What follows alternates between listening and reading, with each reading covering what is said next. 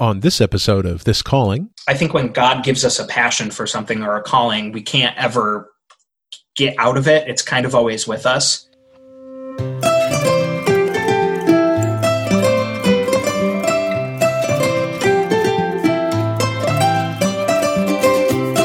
welcome to This Calling, Conversations about Vocation.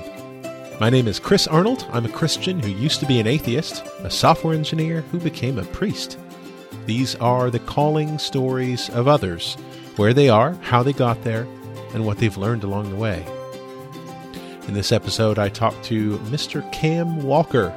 Cam is from the Detroit area and serves as a program associate at St. John's Episcopal Church in downtown Detroit, right across from the ballpark where the Tigers play. Before that, he worked for a short period of time at the Washington National Cathedral. Here is our conversation.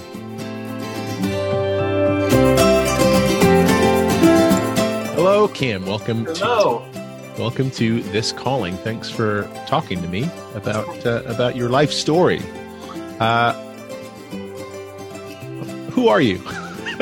What are you doing now? Where am I? Who am I? Where am I at? Such a loaded question. I know. Well, you live in Detroit. That's about all that I know about you. That's the only interesting part of me. Everything else is going to be a letdown from here, I hate to tell you. So technically, I don't live in Detroit anymore. I live in a suburb of Detroit to save some money, which actually is kind of cool that up until probably 10 years ago, you never would have said you've moved to a suburb of Detroit to save money because Detroit was always cheaper. So it's kind of cool now that Detroit's doing better. And I mean, it's not cool for me that I can't afford to live there, but it's kind of a commentary on, how the economy is doing, that a 23-year-old can no longer live there. But yeah, so I currently am the programs associate. If vague titles weren't plentiful enough in churches, that is my title. I'm the programs associate at St. John's Church in Detroit, downtown on Woodward Avenue. And I was hired there to do, and which we'll get into, work that I had done at the National Cathedral in terms of program work. And the neighborhood around us downtown is completely changed in the past 7 to 10 years. I remember going downtown as a kid, and you went down to go see a baseball game, and that was it. But now the neighborhood is growing, and there are young families around us, which probably they haven't been there since the 1960s. And even in my confirmation class last year, we were probably the first confirmation class in probably 50 or 60 years where we all lived downtown. So it's cool to work for a place that wants to engage with the change around it. And to help them, part of my job is to help them see what they can offer and be as a church to the downtown community, which is great too. They think I'm smart, and so hey, I'll take it. So, You've got them fooled. Yeah, I've got them fooled. Joke's on them. So what does a program associate do? Right, like you said, it's a vague title. Yes, very vague. What does a week look like, or a year, or however you want to describe it? Well, I'll let you know March 1st that I'll actually have worked there for a full year on March 1st, which is tomorrow. Tomorrow when we're filming. Yeah. So I always see that in YouTube videos where somebody says the day, no, when we're filming, that's so. Yeah.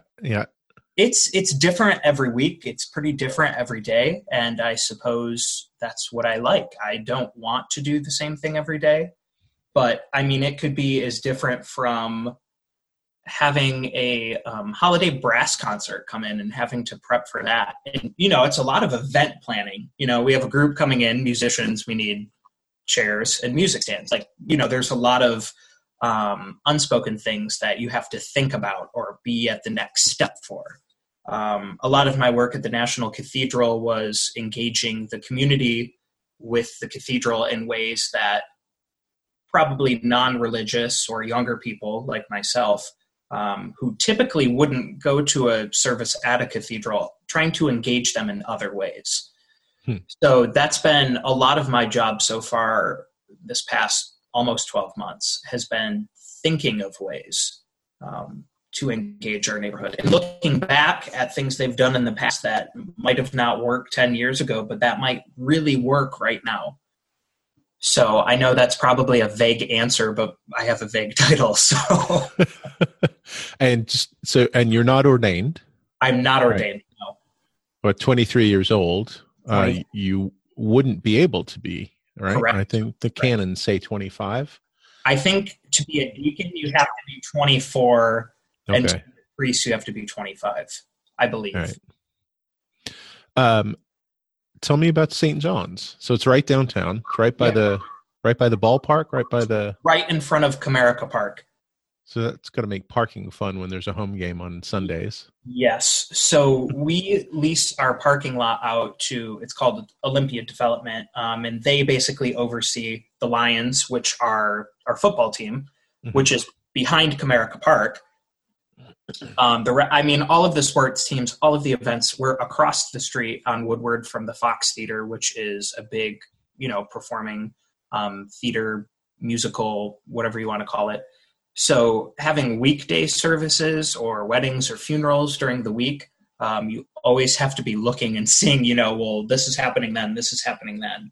And I've noticed that our neighborhood, we used to pull from the suburbs, and I don't think that's probably going to stay true as Detroit grows, because getting downtown is going to be more difficult. I think our geographic region is going to become smaller, but that's a good thing, because then we'll be pulling from our immediate community. But St. John's is a very interesting place in the Episcopal Church, and I say that in the best way possible. They use the 1928 prayer book, which I had no idea what that was until the first Sunday I showed up. I expected to see the current prayer book, and it's. I don't want to say we're Anglo-Catholic, but we're probably prayer book Catholic. I always like to think of ourselves as probably a lower brow version of St. Thomas Fifth Avenue in many ways. So I don't know if they would agree with that, but that's how I see us. So it's a really special place. It's the oldest church on Woodward Avenue as well. So how big is the staff?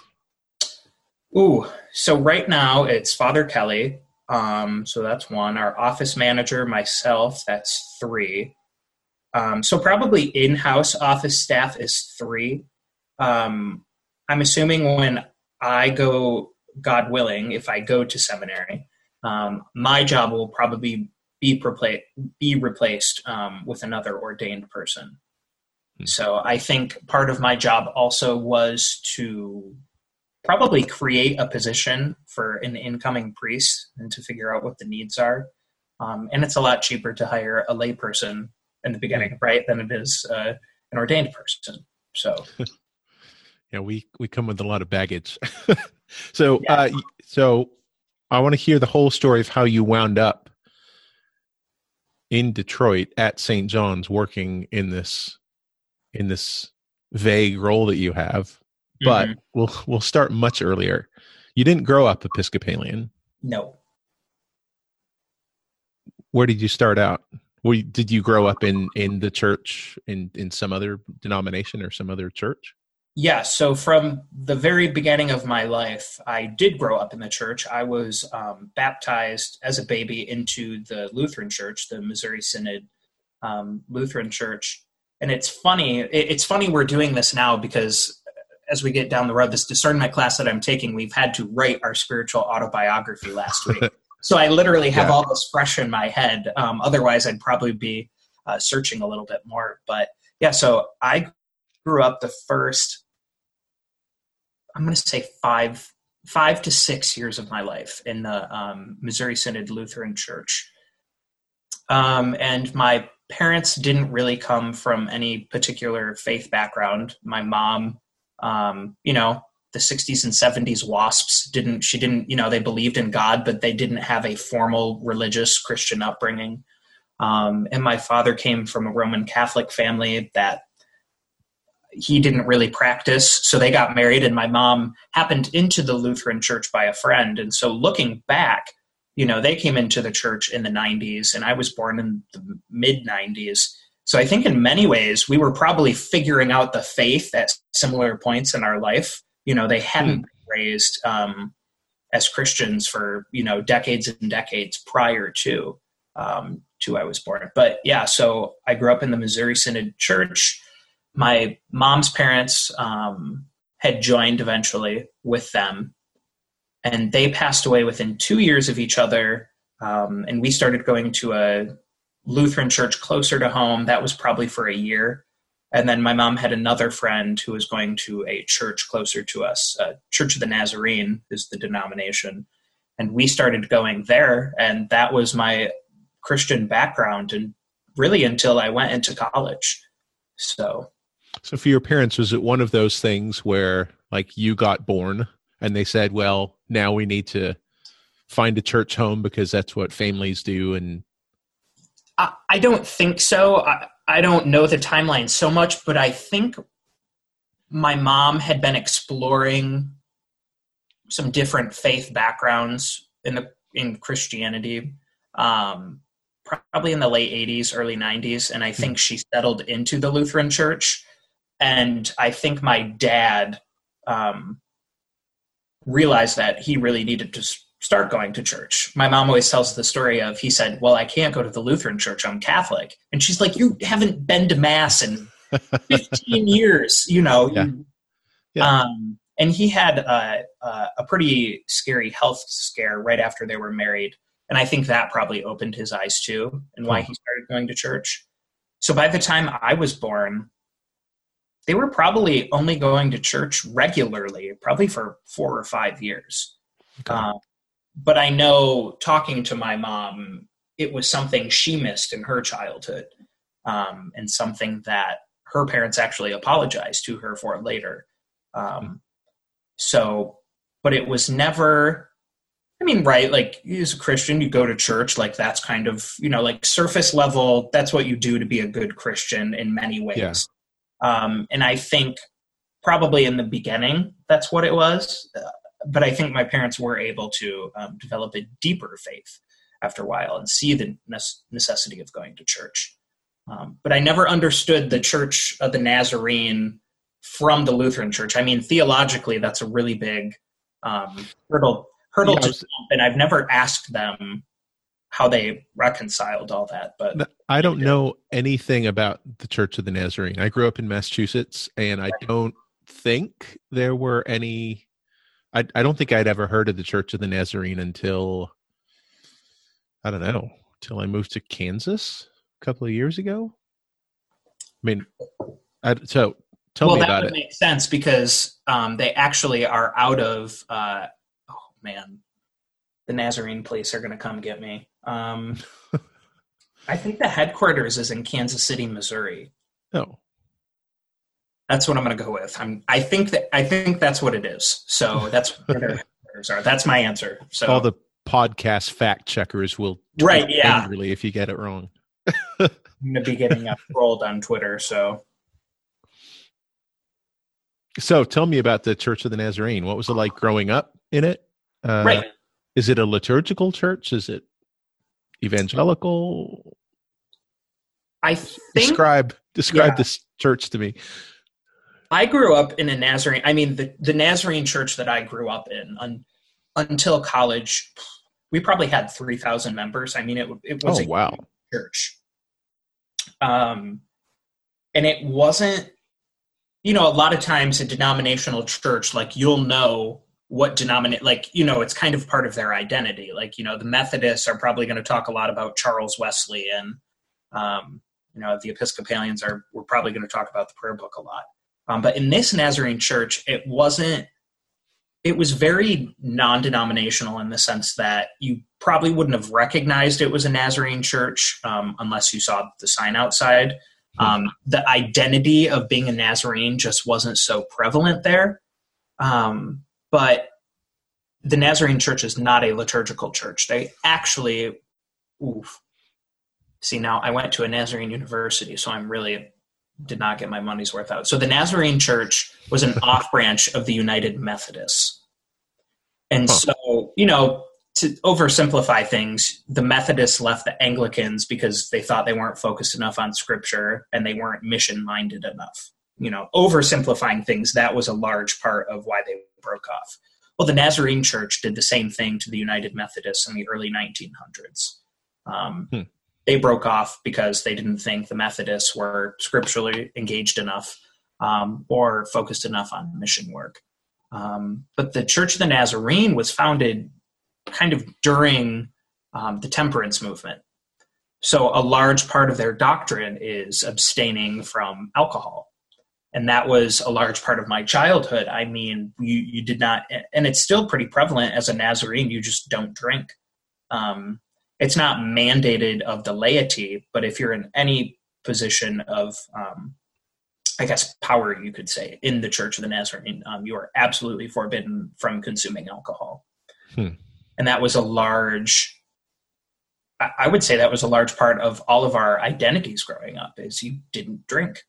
So, but I mean, scripturally, they're pretty solid. I do have to say I give them, I probably don't give them enough credit, but they are the reason that my faith is probably so solid as it is. They really focused on, the basics in terms of the Bible and your relationship with Jesus, which I later, was kind of longing for some more stuff theologically as I got older. But at my old parish that I started going to in Illinois during college, I was making all my Sunday school kids memorize the books of the Bible. And that was like out of, the nature of this Episcopal church. I had a parent ask me, well, why would they need to know that? And I was like, ooh, we've got lots of work to do here. So, but it was an overall very positive experience. That's where most of my friends to this day came out of the Nazarene Church. I went to a Nazarene university for college. So, what university? Olivet Nazarene University in Bourbonnais, Illinois, 45 minutes south of Chicago. Bourbonnais. What a great name. The great thriving metropolis, that it is. Not really, but that also was a great place too. Did you grow up in Illinois? No, I grew up in Michigan, probably just about an hour north of Detroit. Yeah, so I'm pretty much home. When I came to Detroit, I was no more than an hour away at all from where I grew up. Okay, so you went to a Nazarene University. Mm-hmm. What did you study? I studied political science. Oh, did you think you were going to go into politics? No. Everyone would always ask me if that was my intention. And I knew absolutely to this day that was not my calling. And actually, I don't really have even a remote amount of passion for politics, which is ironic. That's what my major was. But I wanted to go to law school, or thought I wanted to go to law school. And that was just kind of the easy, well, maybe not easy, but that was the stereotypical major that you would get to go into law school. So that was your first inkling of a calling, law school. You thought you might want to be a trial lawyer or legislative lawyer? Or? I always thought, probably in my heart of hearts, I probably thought I was going to be a judge. I love, still to this day, I love American history and anything to do with the Constitution. I'm a total nerd about. But I never really gave it much thought as to what type of law I wanted to practice. It was, well, I had always said I wanted to be a lawyer, and it seems like I've been good at all of this government political stuff that I've been studying, even to the point where I told myself that if I passed the LSAT, which is the law school admissions test, that would be God pretty much telling me that I was supposed to go to law school. And fun fact, that's not how God works. So did you take the LSAT? I did take the LSAT and I passed, and I went to law school. That was God. I told God how he was going to talk to me, and I passed. Surely I figured that must be, that must be how it works. God has many, many advisors on this planet. A whole council of people telling God how to do God's work. Yep. I apparently was one of them. So there you are at school, studying political science, living your Nazarene life. Living my Nazarene life. Somehow, not drinking. Somehow you wound up Episcopalian and at the National Cathedral. Yes. Totally a left turn. Describe that turn. So growing up, my dad came out of a Roman Catholic family. So growing up, on the periphery, there was always the Roman Catholic Church because of funerals or weddings or baptisms or whatever. And from the earliest memories that I have, I was always drawn to how distinctly different it was from the way that we worshiped. I don't really have a memory of worshiping in the Lutheran Church. I know it was liturgical, but I was never, by the time we left, in that first 5 or 6 years of my life, I didn't have the cognitive function to realize, this is what I love. And I didn't have anything else to compare it to.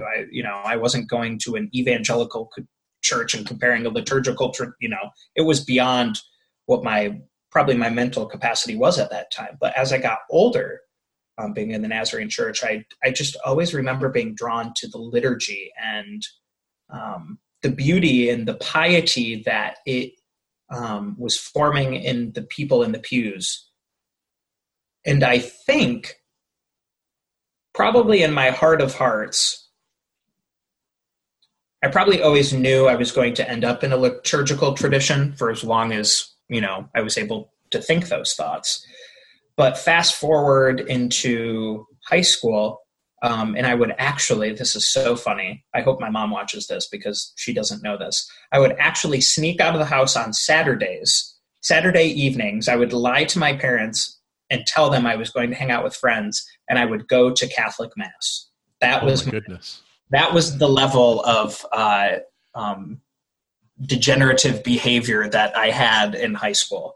And they probably thought you were going out drinking, but it's worse. You were going to Mass. They might have preferred it, actually. Not really, but I don't think they would have certainly been happy about that at the time. But actually, when I got my license, I could drive by myself, the very first place I went to was Catholic Mass.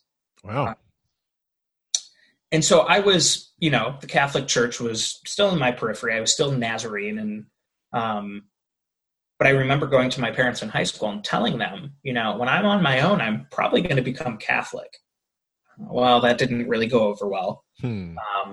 My dad's side of the family, as great as they are, were never very devout Roman Catholics. So I think that really was my mom's largest experience with Roman Catholicism. And so in her experience, she saw that it had kind of developed a sense of apathy to the faith, which you and I, more so you probably know that generation was also coming out of a lot of changes in the church, and people were also struggling with what they believed at that time as well. So I think in a lot of ways, the children of the 60s and 70s in all the churches, kind of had a lot to deal with. But there's just a lot of Roman Catholics. And I know my mom and my sister and her kids still live in the Boston area. And my sister is Roman Catholic. I don't think she goes very often, but she converted around about the time that she got married. Mm-hmm. And so, and they've had probably the among the worst of the regions of the country when it comes to the clergy sex abuse scandals. But numerically, the largest group of religious identity in the Boston area is Roman Catholic. The second largest group is ex-Roman Catholics, like disaffected Roman Catholics who aren't involved in it anymore. But like your dad, there's just still this sense that, like, I don't go to church, but it's the Catholic Church that I don't go to. Right. And they would never become some other kind of Christian, but they're not going to set foot, as long as the hierarchy is as messed up as it is, or whatever their issue is. And I understand that. I'm not throwing shade at that. But I guess, so it means that you have a really high likelihood of running into people whose religious expression is that they're Roman Catholics who are not observant. Right. And so if you, I would guess that if you come from a church where membership means a certain level of involvement and discipleship and participation and assent, like active assent to the truth claims of that faith, then you would look at all these kind of lapsed Roman Catholics and say, well, to be Catholic is to be kind of religiously lazy.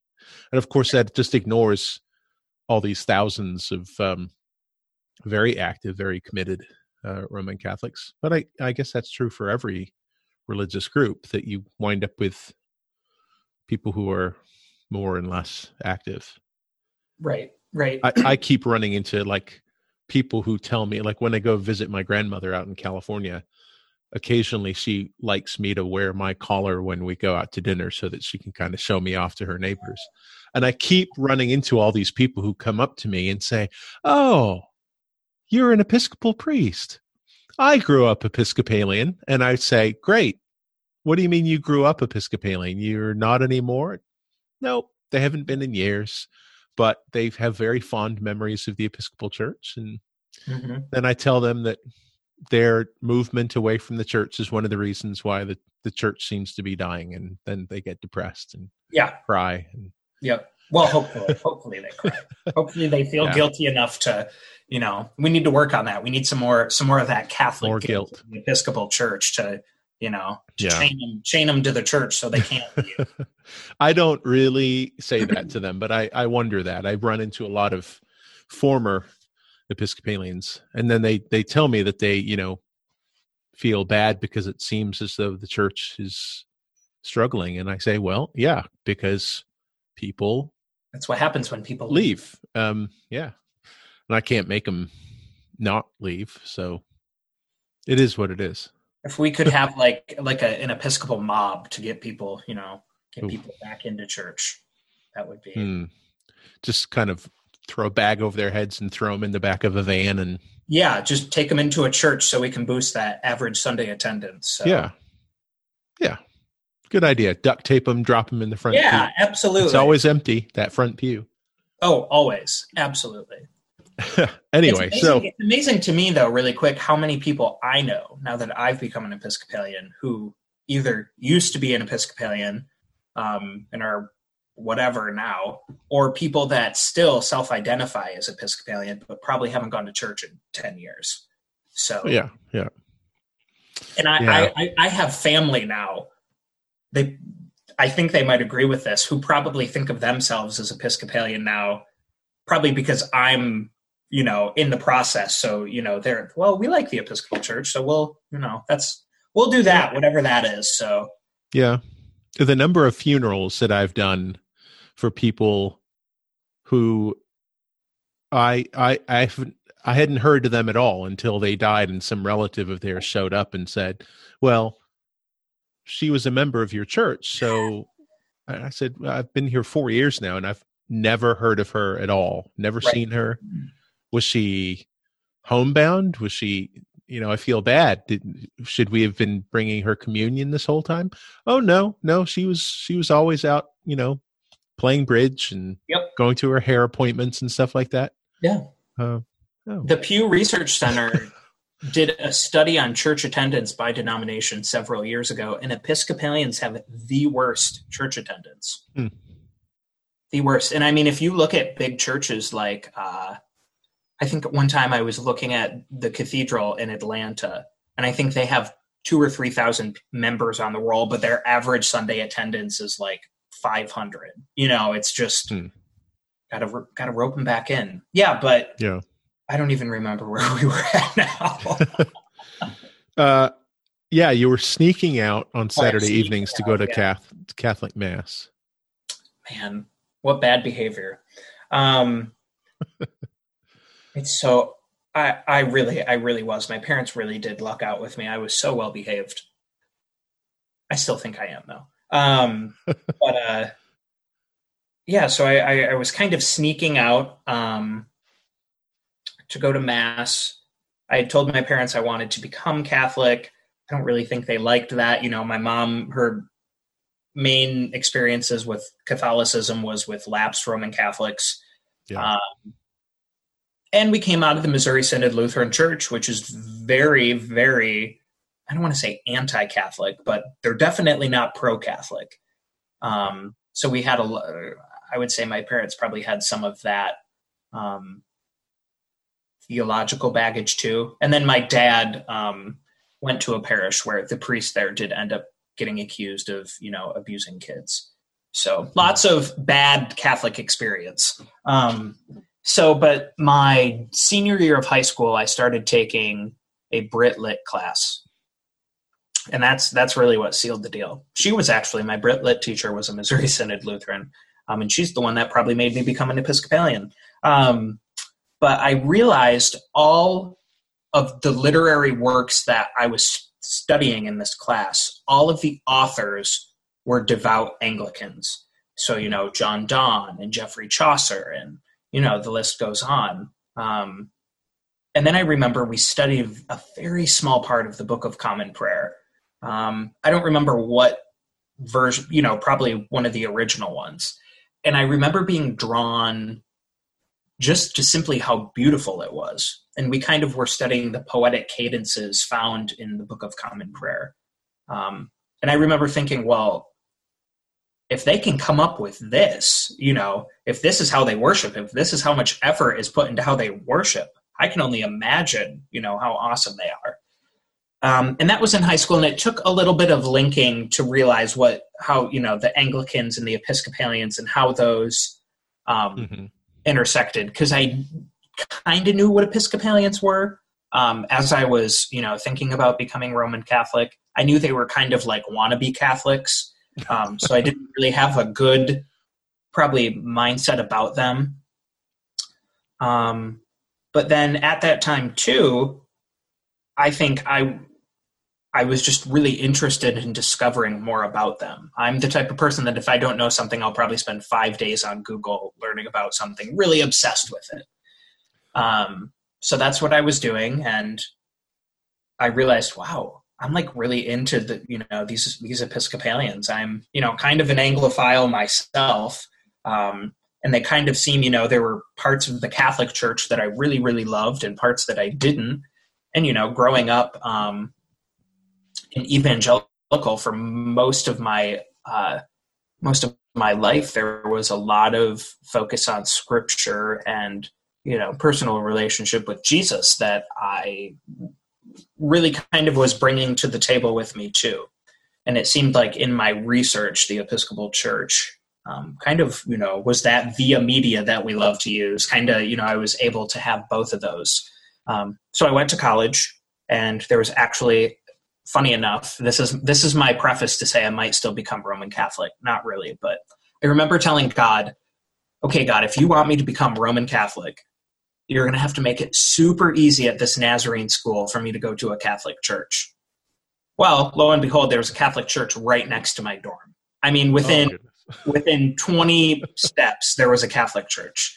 So I went a little bit my freshman year, but by that time had pretty much realized I didn't really super feel like the Catholic Church was for me anymore. And I just remember still, I think when God gives us a passion for something or a calling, we can't ever get out of it. It's kind of always with us. Mm-hmm. So still doing a lot of research in the Episcopal Church. What was it about Catholicism that was beginning to fade for you? I think a lot of it, and I would discover this later on. I took a couple of theology classes while I was at college, but I started realizing that a lot of their theology was grounded in, well, because we say so. It wasn't, I started noticing there wasn't a great apologetic for a lot of their theology.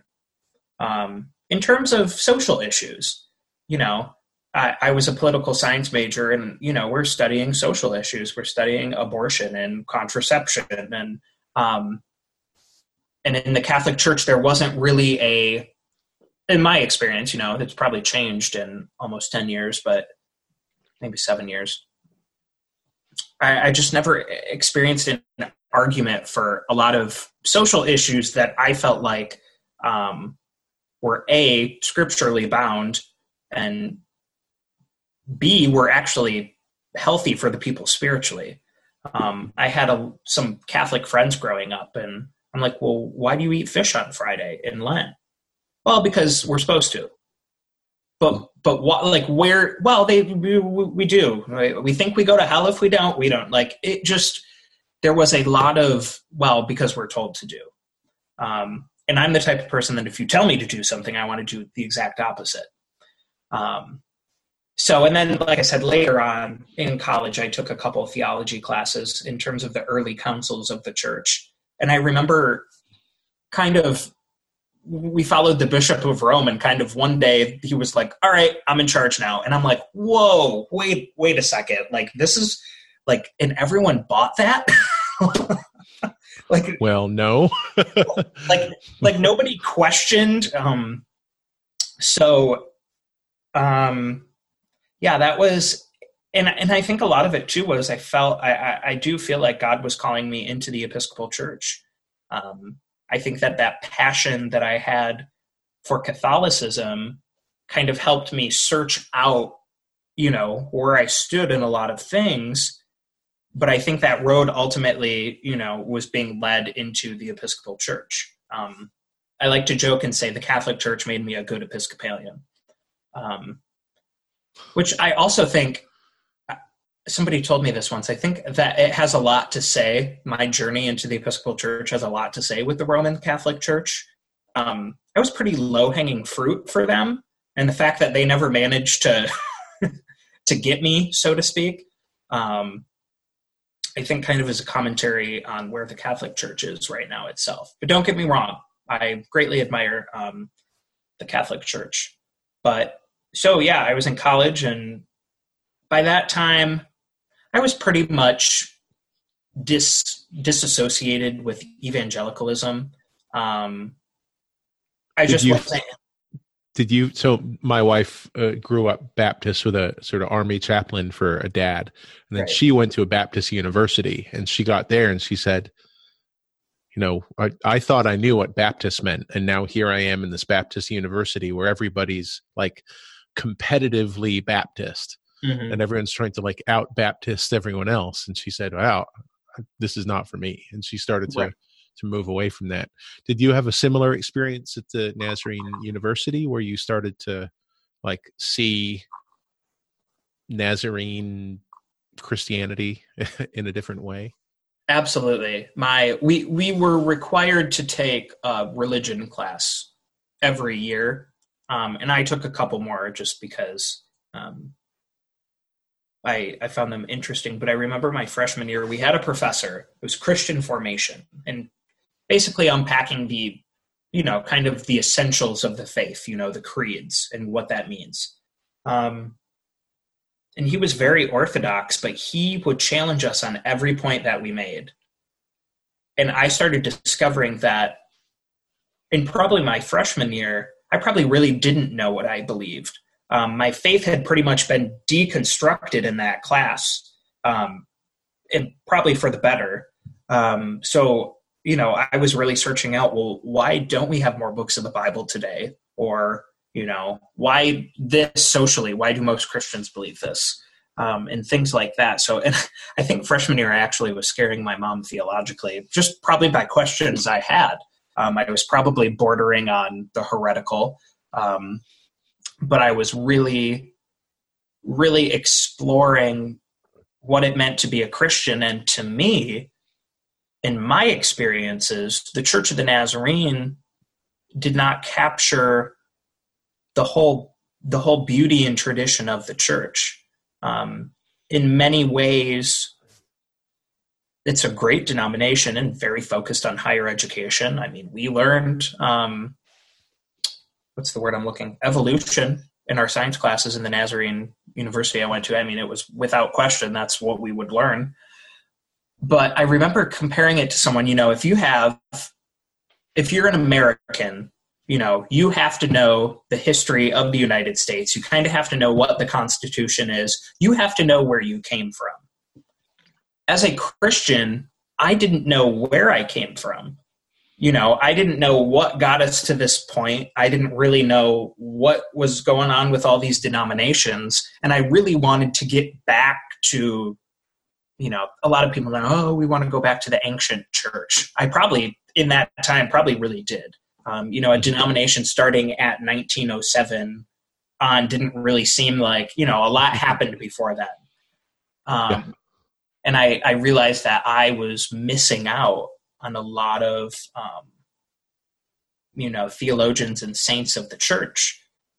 We can go and read Beth Moore and Francis Chan, but nobody's reading Augustine or, nobody's learning about, in Detroit, Blessed Solanus Casey. Like nobody's learning about the people that have gone before us. And that really was a concern that I had, even in my Nazarene university and the theology classes, maybe Bible classes that I was taking. There was really no emphasis on it. And I think as historically focused as I am on things, I think I realized that I had to have that. I had to have that knowledge for me to be happy in the church, wherever that might have been. So, but I guess to turn a long story into a less long story, we would have a revival every year, which is a very evangelical thing to have. Mm-hmm. Every semester we would have a campus revival, and we had extra chapel services and the whole thing. In my sophomore year, I couldn't tell you who was speaking, but he was talking about how we take and take and take and take from the church, but we never give back. We never are willing to give back to the church. And I thought, up until that point, I had a pretty negative attitude towards the church. And I had benefited greatly from the church that I grew up in terms of, learning about the Bible and going on mission trips and just having all of these wonderful family and family friends and friends of, my age that really helped me grow in the faith. So I was thinking, and I remembered my freshman year, I had gone to the Episcopal Church in town once, but wasn't really, like you kind of said, was kind of dying. There weren't a whole lot of people there. So I remember laying in bed my sophomore year of college and thinking, all right, God, you've convicted me about this. Where is it you want me to go? What is this you're leading me to? Well, the Episcopal Church I had gone to freshman year once popped back into my head. And I was like, all right, I'll go again. So I went that Sunday, and from then on, it's history. So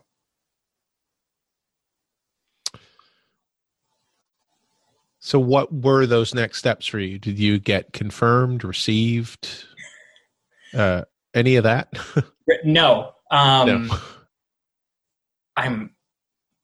God's going to strike me with lightning. I was receiving a scholarship from the Nazarene Church every year, to go against my tuition, and I didn't want to mess that up.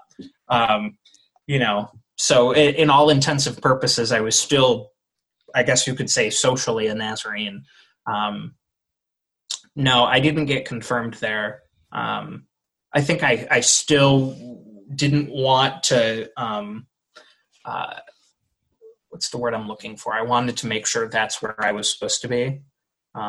Actually, I was only confirmed I was confirmed at St. John's, and not too long after I started going there. But they really were the ones that loved me into the faith. I brought through those doors a lot of spiritual baggage. And our priest there, who now he's gone to a parish in Santa Barbara, California, he did a lot of work to heal me. And I don't even think he realized what he was doing at the time. But I was teaching, small, little Episcopal church. I was teaching Sunday school. I was on the vestry. I was a sexton for a short time. I was the one-person altar guild. So in doing all those things, all those duties, whatever you call them, really made me fall in love with the church again. To the point where that place, St. Paul's in Kankakee, like, good golly grief, if I talk about them too long, I'll probably start getting emotional, because I mean, that place probably will still experience or discover as I get older really how impactful that place was to me. So what sort of things were being healed? Right. So I had a lot of anger towards God. I was angry in the sense that I was spiritually different than everyone around me. I mean, growing up, I was always, I don't want to like make myself out to be the victim here, but I was all, what's the word I'm looking for? I was always aware that I wanted something different from the church in terms of all my friends. You know, all my friends were talking about the most recent modern Christian worship song. And I'm like, hey, let's talk about those early church fathers. You know, I was really different, and I was kind of made to feel guilty that I wanted those things. You know, well, why aren't you just happy with your relationship with Jesus? And why don't you just want to read the Bible? Why do you need all that other stuff?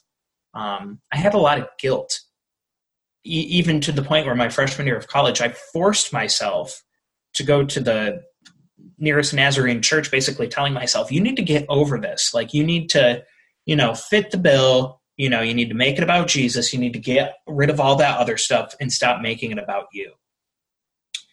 So I had probably a lot of guilt and anger towards God going in there.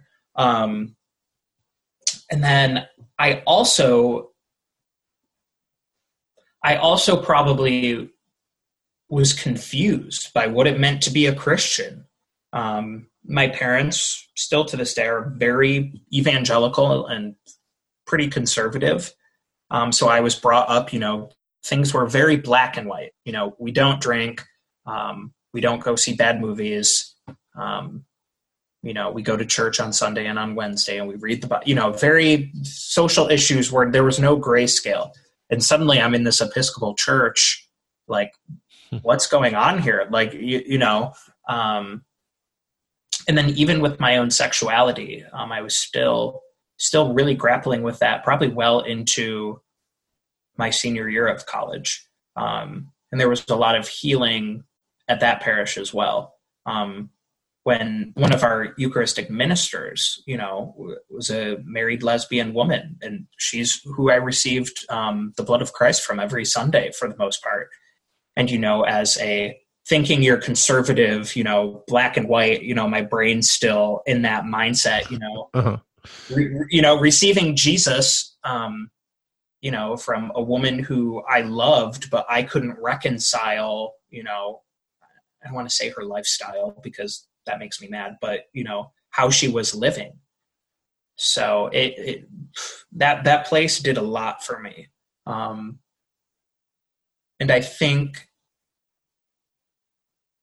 too, I was probably, by the time I went in there, I was probably bordering on just becoming an atheist, because I was just so fed up with the church in general, to the point where, you know, well, God made me this way. And speaking of a lot of different things, and I can't seem, the church has told me I can't really seem to have any one of these. So, you know, screw the church, heck with all of this, you know. Most of my confusion and anger was around things that the church had said or done. So, I remember the first Sunday I went there, my sophomore year, after the first time I visited freshman year. And I think I knew walking in there that I was going to be changed. I had this feeling that things were going to happen here, some pretty big things. So. And they did. Oh, yes, absolutely. Yes. Yes. No, plot twist. Nothing happened. No. Still Nazarene.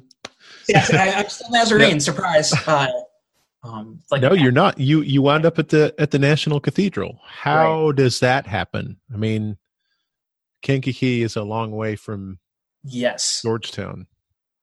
It is. So, in my Episcopal church, and I'm really like, when I'm into something, I'm all in. It's, it becomes I'm like obsessed. And so soon I'm at this small evangelical campus, and I'm on student council. Like, I'm relatively, people know who I am. And I think it was kind of novel to everyone that I was like the not Nazarene. I'm the Episcopalian. And so, I think everyone got a kick out of it, including my poor roommates who probably had to put up with a lot of like me listening to hymns. But so my senior year, I had essentially, by my first semester, I had finished all my credits to graduate from my major. I just needed to fill empty credits. Well, this program, a bunch of these evangelical schools have a kind of study abroad program that has all sorts of different different programs all throughout the world. And there was one in DC, and it was focused in strategic communication. And so you would go there, you would live there kind of like in dorms. There'd be like a cohort of 30 people that you'd study with and live with and eat with. But you were also expected to go get an internship to fill your other time. So, everyone in this program is, on the Hill or, in some congressman's office or some, awesome nonprofit. Some of the things some of my friends did there were really, really cool. And I knew that was not for me. I had known about the National Cathedral, kind of being the Mecca for Episcopalians, and being as obsessed with the Episcopal Church I was like, well, I'm not doing this program unless I can intern at the National Cathedral. So I think I just got onto their website and emailed every email that was listed, a little blip about myself. And they harassed yourself into I kind of harassed myself into getting in there. And eventually the director of programs, she emailed me back, and, I had an interview, and if I give you an interview, will you stop bothering? Yeah, right. Yeah. I honestly think our interview was probably an hour and a half long. I mean, so, and again, I fooled them. They were foolish enough to take me. So, but that in itself was such a formative experience. Doing program work, and actually got to shake Bill Clinton's hand, so that was kind of cool. So did that mostly revolve around all the kind of non-regular church service events absolutely. That happened there? So not even in terms of events was I in charge of. It was all of the different activities that we have going on outside of worship. We have a week in February where they take all the chairs out of the nave of the cathedral, and that whole week is different events that are going on in the cathedral to engage, again, these people that otherwise would never step foot into the National Cathedral. So one night we would have a laser light show in the nave with this amazing music, and people would bring blankets and lay down and watch, this laser light show, or all these different events. And so being able to do that, and being able to kind of be a secretary, I guess, or kind of help Bishop Gene Robinson with a Bible study there. Just so many great experiences. I think truly the best was just every day being able to, within steps, walk into the great choir and sit there for evensong. And I didn't realize, like, you don't know what you have till it's gone. I didn't realize how lucky I was. And there'd be moments I wouldn't even realize it, where I would just be like sobbing, sitting in the choir stalls, listening to Evensong. And looking back, that was probably a very healing experience for me, in the sense that kind of spiritually we were all on the same page, right? We're all Episcopalian. We're all, super geeked out about, right? Why would you work for the National Cathedral if you weren't like an Episcopal nerd? And I just remember that semester just feeling so close to God. I truly, in my life so far, I might have not felt that close to God before or since. Just this sense that I was where I was supposed to be. I felt very, very fulfilled being there, in a way that, as much as I love my work at St. John's, in a way there that I even don't feel at St. John's. I think there was a lot of formation and a lot of opening doors, probably, that were happening for me, that would eventually lead me really to where I am today, to the point that my last day there, I had to go back and graduate from college and then go to Detroit to go to law school. I had kind of two bosses, and one of my bosses, the vicar there, her name is Dana. The last day there, she looked at me and she said, why are you leaving this place? They had offered me a job and I had turned it down to go to law school. I said, well, I'm going to law school. Like, what else am I going to do? She goes, are you silly? She goes, I guarantee you. She put her finger right in front of my nose. She said, I bet you $100 in 3 years, you will either be a priest or you'll be in the process of being a priest.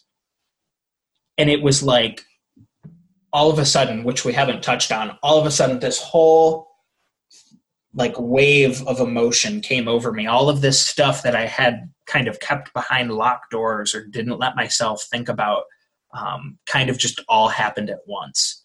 And so it was kind of with that reawakening that I went into law school. Wait. Tell me about this tidal wave of emotions. What were the top 3 emotions? Probably one of them for you. I was mad. I was mad that I just couldn't go to law school without it, God having to come in and screw it all up.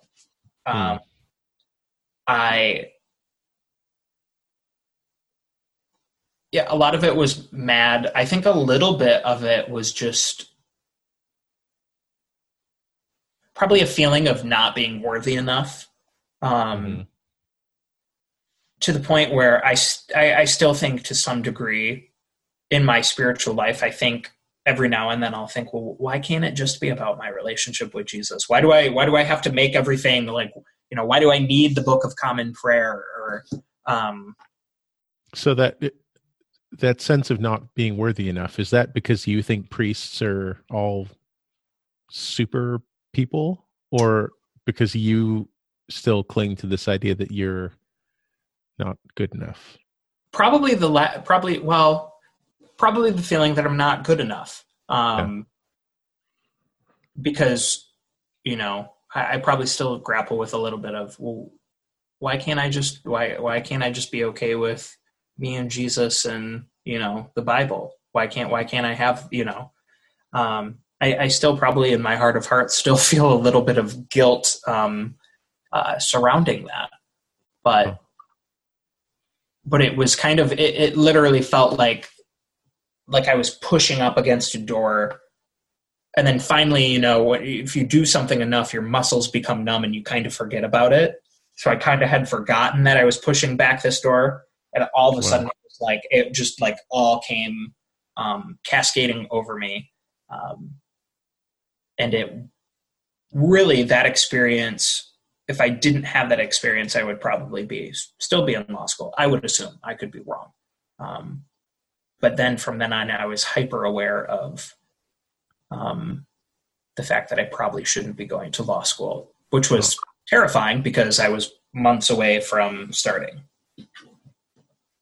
So there seems to be this common thread all the way through your life where you're surrounded by scripted expectations Yes. Like you've got to just listen to the latest Jars of Clay song and just. So what are all of your classmates from high school doing now? Just like working ordinary jobs in the town where you grew up, right? Yeah, for the most part. You're the one who's kind of been called into this adventurous life. And it's like constantly you are like, well, I'm just going to settle into this thing that I've got planned. Exactly. And then God just rips you right through it. Yep. So this seems to be a repeating pattern in your life. Oh, absolutely. And I'm the type of person that I'm a creature of habit. Yeah. So it's felt like I get settled into a point of my life. I'm comfortable with it. And then I get yanked out. Yeah, it reminds me of all of the complaints from the Israelites when Moses leads them into the Holy Land, and they turn around and they say, well, why can't we go back to Egypt and like die in slavery? Oh, absolutely. Because that's what they know, right? Right. But Moses is like, come on, you guys, like, this is our chance. This is freedom. Right. But you want to go back and live your familiar life. Right. There are moments where I would just love to go back to college and say, heck with all of it. I'll go back and be ignorant. And, it was easier then. So good luck with that. Yeah, right. So you started in law school and then realized that law school is always a huge mistake. Always. No, I've known some of my best friends are lawyers. I nearly went to law school at one point, but didn't.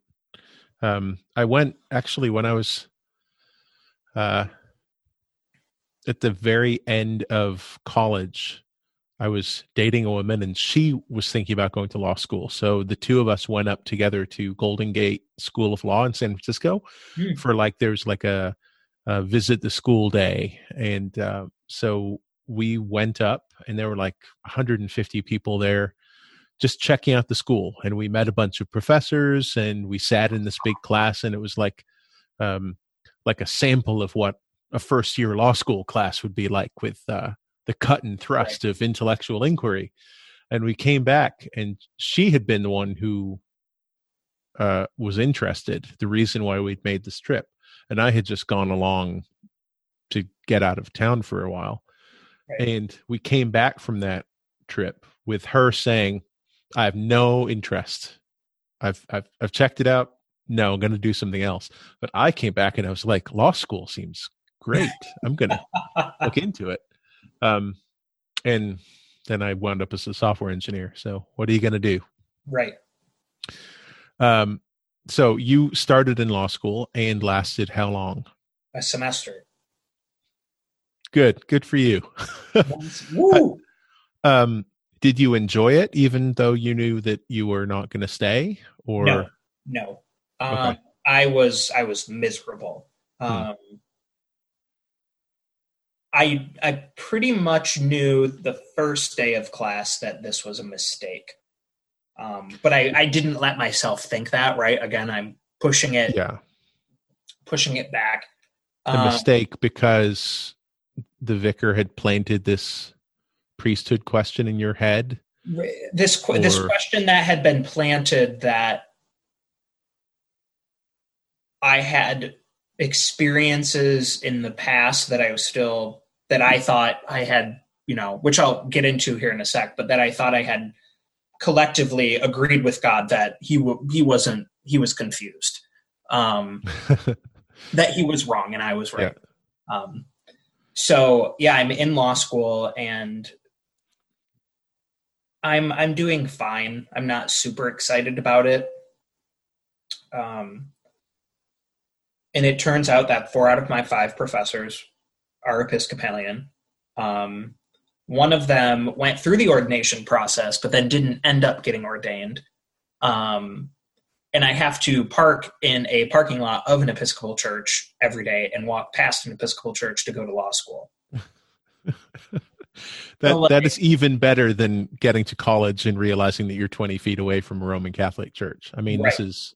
Right, which kind of feels like, that prayer that I had, I don't know if it was prayer, but me telling God, if you're going to make me Catholic, you better make it really easy.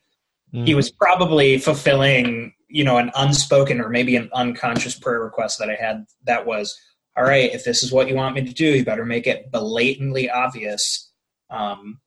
Or if it wasn't your prayer, I bet there were some people at the cathedral who were praying that. Absolutely. If he's going to go through this mistake of going to law school, right. At least surround him. So yeah, make it terrible. This Episcopal hedge of protection. Yeah. But near the end of that semester, and I guess I should ask my friends from law school. I don't really remember that clearly. I remember I had vocalized a couple times that I was kind of wondering if this wasn't the thing for me and if I should be a priest or, try to become a priest. And near the end, my friends were like, what are you doing here? They're like, we all know this isn't for you. And it took my one friend kind of before finals, slamming her hands down. She's Jewish, slamming her hands down on the table in the library and going, Cam, you're supposed to be a priest. What else do you need to and by that time, one of my professors who had gone through the ordination process was kind of counseling me through all of this. She actually wanted me to stay though, and ride out a full year. But when I got my student loan information back from that first semester, I was like, oh no, I am not racking up any more student debt to then, effectively try out, this. Well, yeah.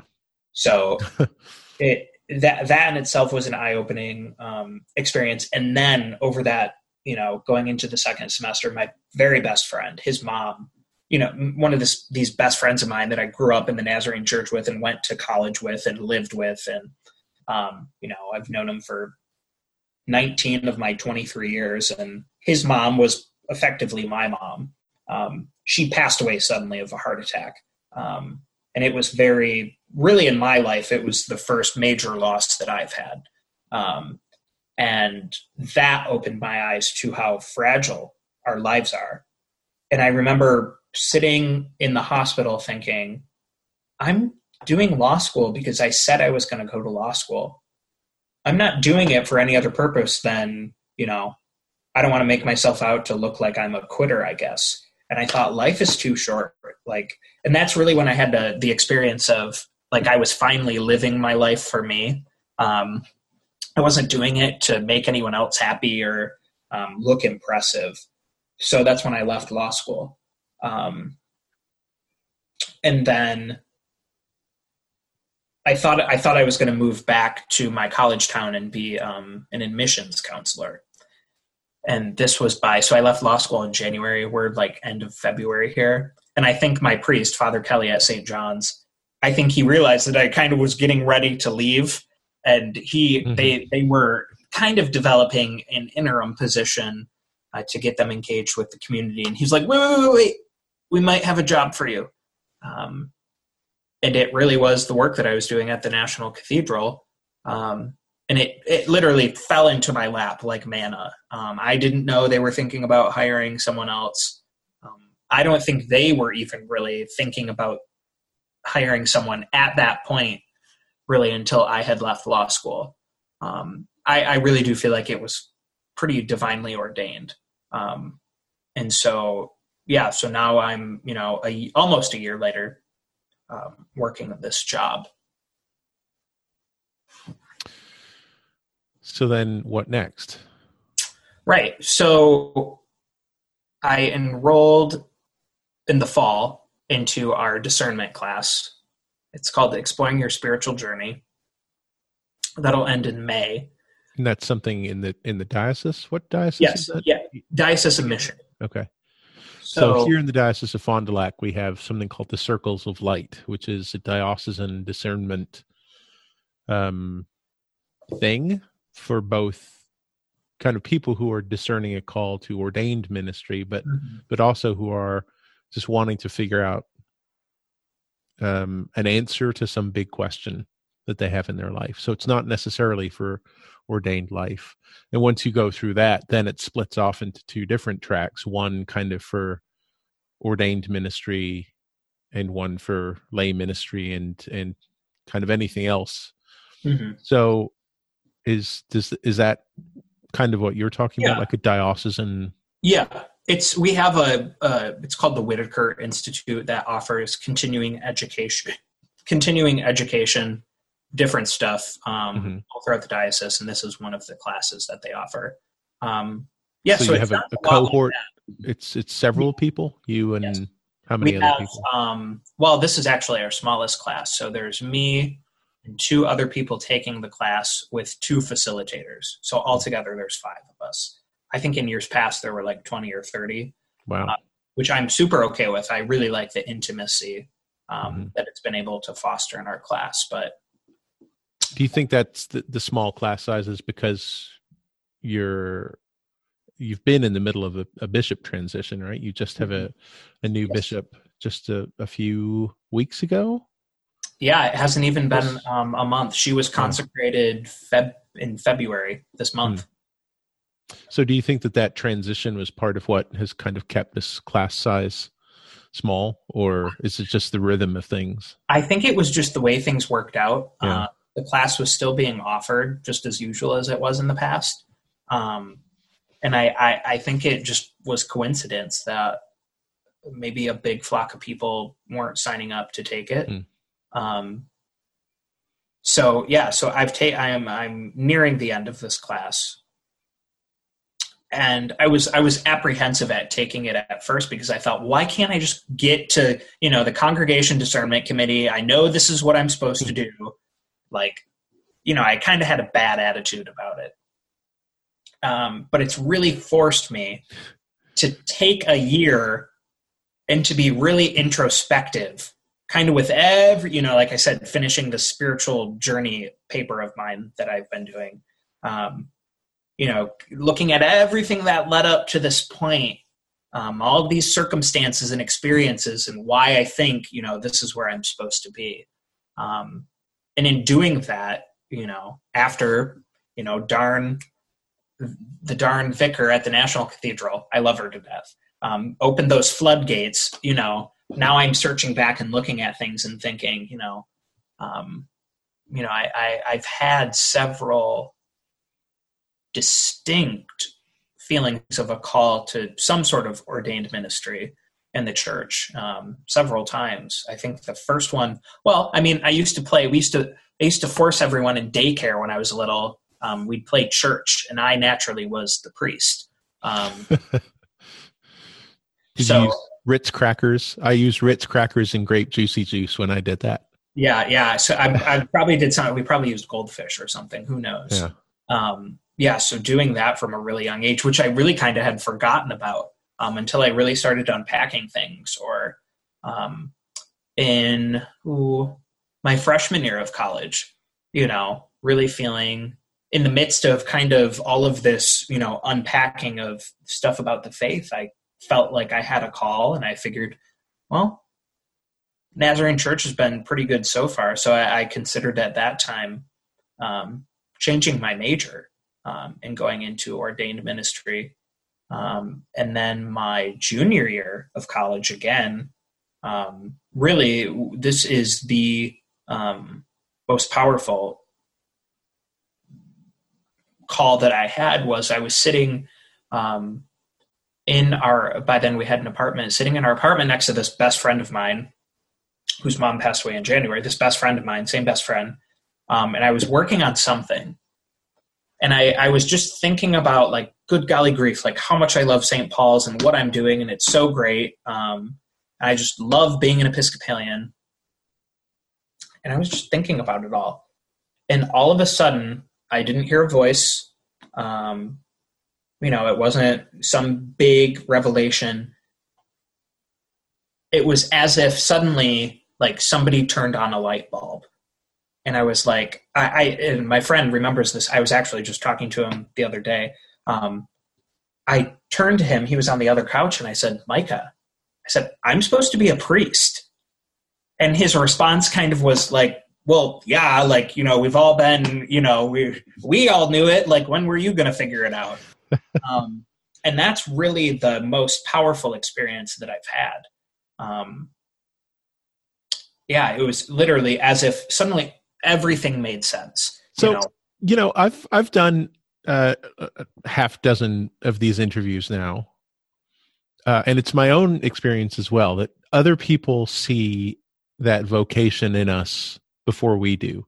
Right. What do you think it is that they see? Well, my grandpa always said, and he passed away when I was 2, he always said, that boy's going to be a preacher or a politician. Naturally, I do not have the spiritual gifts, as I said earlier, to be a politician. Too honest. Oh, yeah. Sorry. Too honest. I've never really asked someone that before. I've been told that I'm like the opposite of apathetic. I really don't know. It's not pathetic. That I'm really good at like listening to people, and that they feel as if there's we have this connection. And for the better part of my life, people have always come to me with advice on stuff, not necessarily spiritual, but I think, it's nothing that I do. It's all grace. I think people feel that I'm genuine.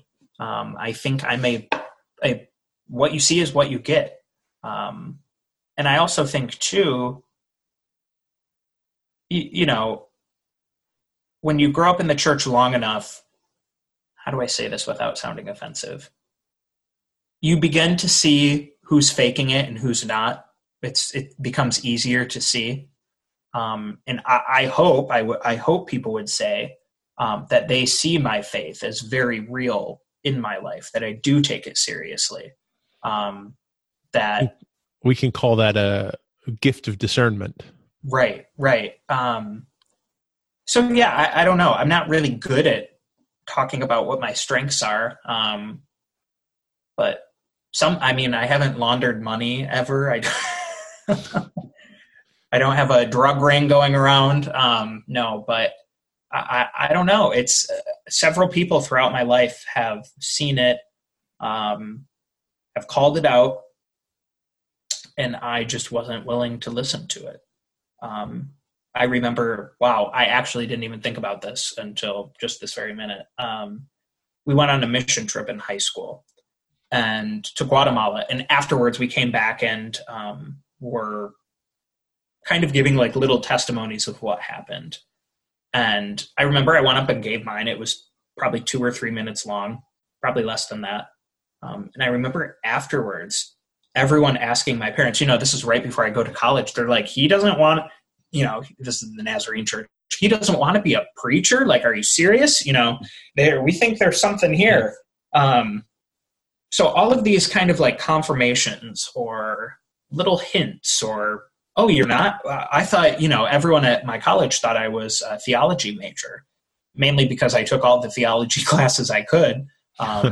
But yeah, it's interesting to consider all the circumstances and experiences, to the fact that, I had this kind of natural love for the Episcopal Church that brought me in there. And because of that, I wandered into the National Cathedral by chance, and had that internship. And it just so happened that when law school didn't work out because of my experiences at the National Cathedral, I was able to be hired working for a church. So. So what have you learned about about the way that God leads you to where you need to go? Well, thus far, my wise old age of 23, I've started discovering, and this will change now that I say it. God typically speaks to me through, or shows me things through experiences or phases of life, how, and I'll admit, I cannot be one of those people and sit down and say, well, right now, God is telling me that, A, B, and C. That's what God's telling me. I'm more the person where if I look back and look at things from, with a little bit of hindsight, I can say, well, I think this is, this is where God's directing me. So. Well, we have chewed up a good chunk of time, so I'm going to take you to that final question. The one about the pop culture recommendation. What do you have for us? A book, movie, music, video game, app, comic book? Definitely not a comic book. Not a comic book reader? I've never read a comic book. Oh. Never. Probably would be a book, and it's been out for quite a while. It's called The Glass Castle by Jeanette Walls. It's one of the best books I've read. Actually, they just made a movie about it not too long ago, but it's about her growing up basically with hippie parents and moving all over the country, and the instability, and basically what she learned from all of that. So it's kind of an autobiography on her childhood, kind of growing up as a nomad. So, and very applicable to what we just talked about, gathering experiences and maybe callings from, things that we've had when we've grown up. So. All right. Well, I will track that down and put a link to it in the show notes. How can people get a hold of you if you want them to get a hold of you? Yeah, absolutely. I'm on Facebook as Cam Walker. If you look for the guy with dark hair that looks like me in the profile picture, just add me and, shoot me a message, or Instagram, _Insta_Cam. Twitter, Cam Walker 20. I mean, I'm pretty much on everything. I'm 23, right? So yeah. I have a TikTok, but I don't post videos on TikTok. So, I mean, go and follow me there, but you'll never see anything. So yeah, I'm surprised you're still on Facebook. All the kids in my youth group have they only have Facebook because their parents say, well, we need to reach you somehow. Right. I got Facebook for job purposes when I was at the National Cathedral, to kind of stay in connection with people afterwards. So, yeah, they all have their pros and cons. Yeah. But you didn't give up all the social media for Lent? No, I gave up Sweets. So, Sweets? Yeah. And part of my job is to manage our social media stuff. And so I figured that wouldn't really be a good thing to give up. So I also more or less gave up both sweets and alcohol for Lent. So we're going over to someone's house for dinner tonight. And I was informed that at first I was supposed to bring along some of the cider that I ferment, which is alcoholic cider. Right. And then I was told that actually I shouldn't bring that after all, that I should bring dessert. So what I did, the youth group, after Ash Wednesday every year, the youth group goes along to the local Dairy Queen, and they all have ice cream there. Which, is that in the spirit of Ash Wednesday? I don't know, but that's what they do. And it's the bribery that our youth minister uses to get the kids to come along to the Ash Wednesday service. Most of them are not Christian, really, but they come to youth group because it's somewhere safe for them to be, and a lot of the kids need somewhere safe to be at least one night a week. So we all went to Dairy Queen and got ice cream. I got French fries to break my fast. It's like the only non-sweet, non-meat thing on the menu was French sounds fries. about right. So that's what I ate. And while I was there, I walked right past the case with all of the ice cream cakes. And I thought, I have not had a Dairy Queen ice cream cake in years. And so that's what I'm bringing tonight to this party. An Oreo, 8-inch Oreo ice cream cake. I'll take that any day over alcohol. I mean, hands down. So I will, I don't want to be a rude guest. So right, of course. I'll have to have a piece. Yes, absolutely. Anyway, thanks for talking to me about your whole life story and your calling. Yeah, of course. Thanks for having me.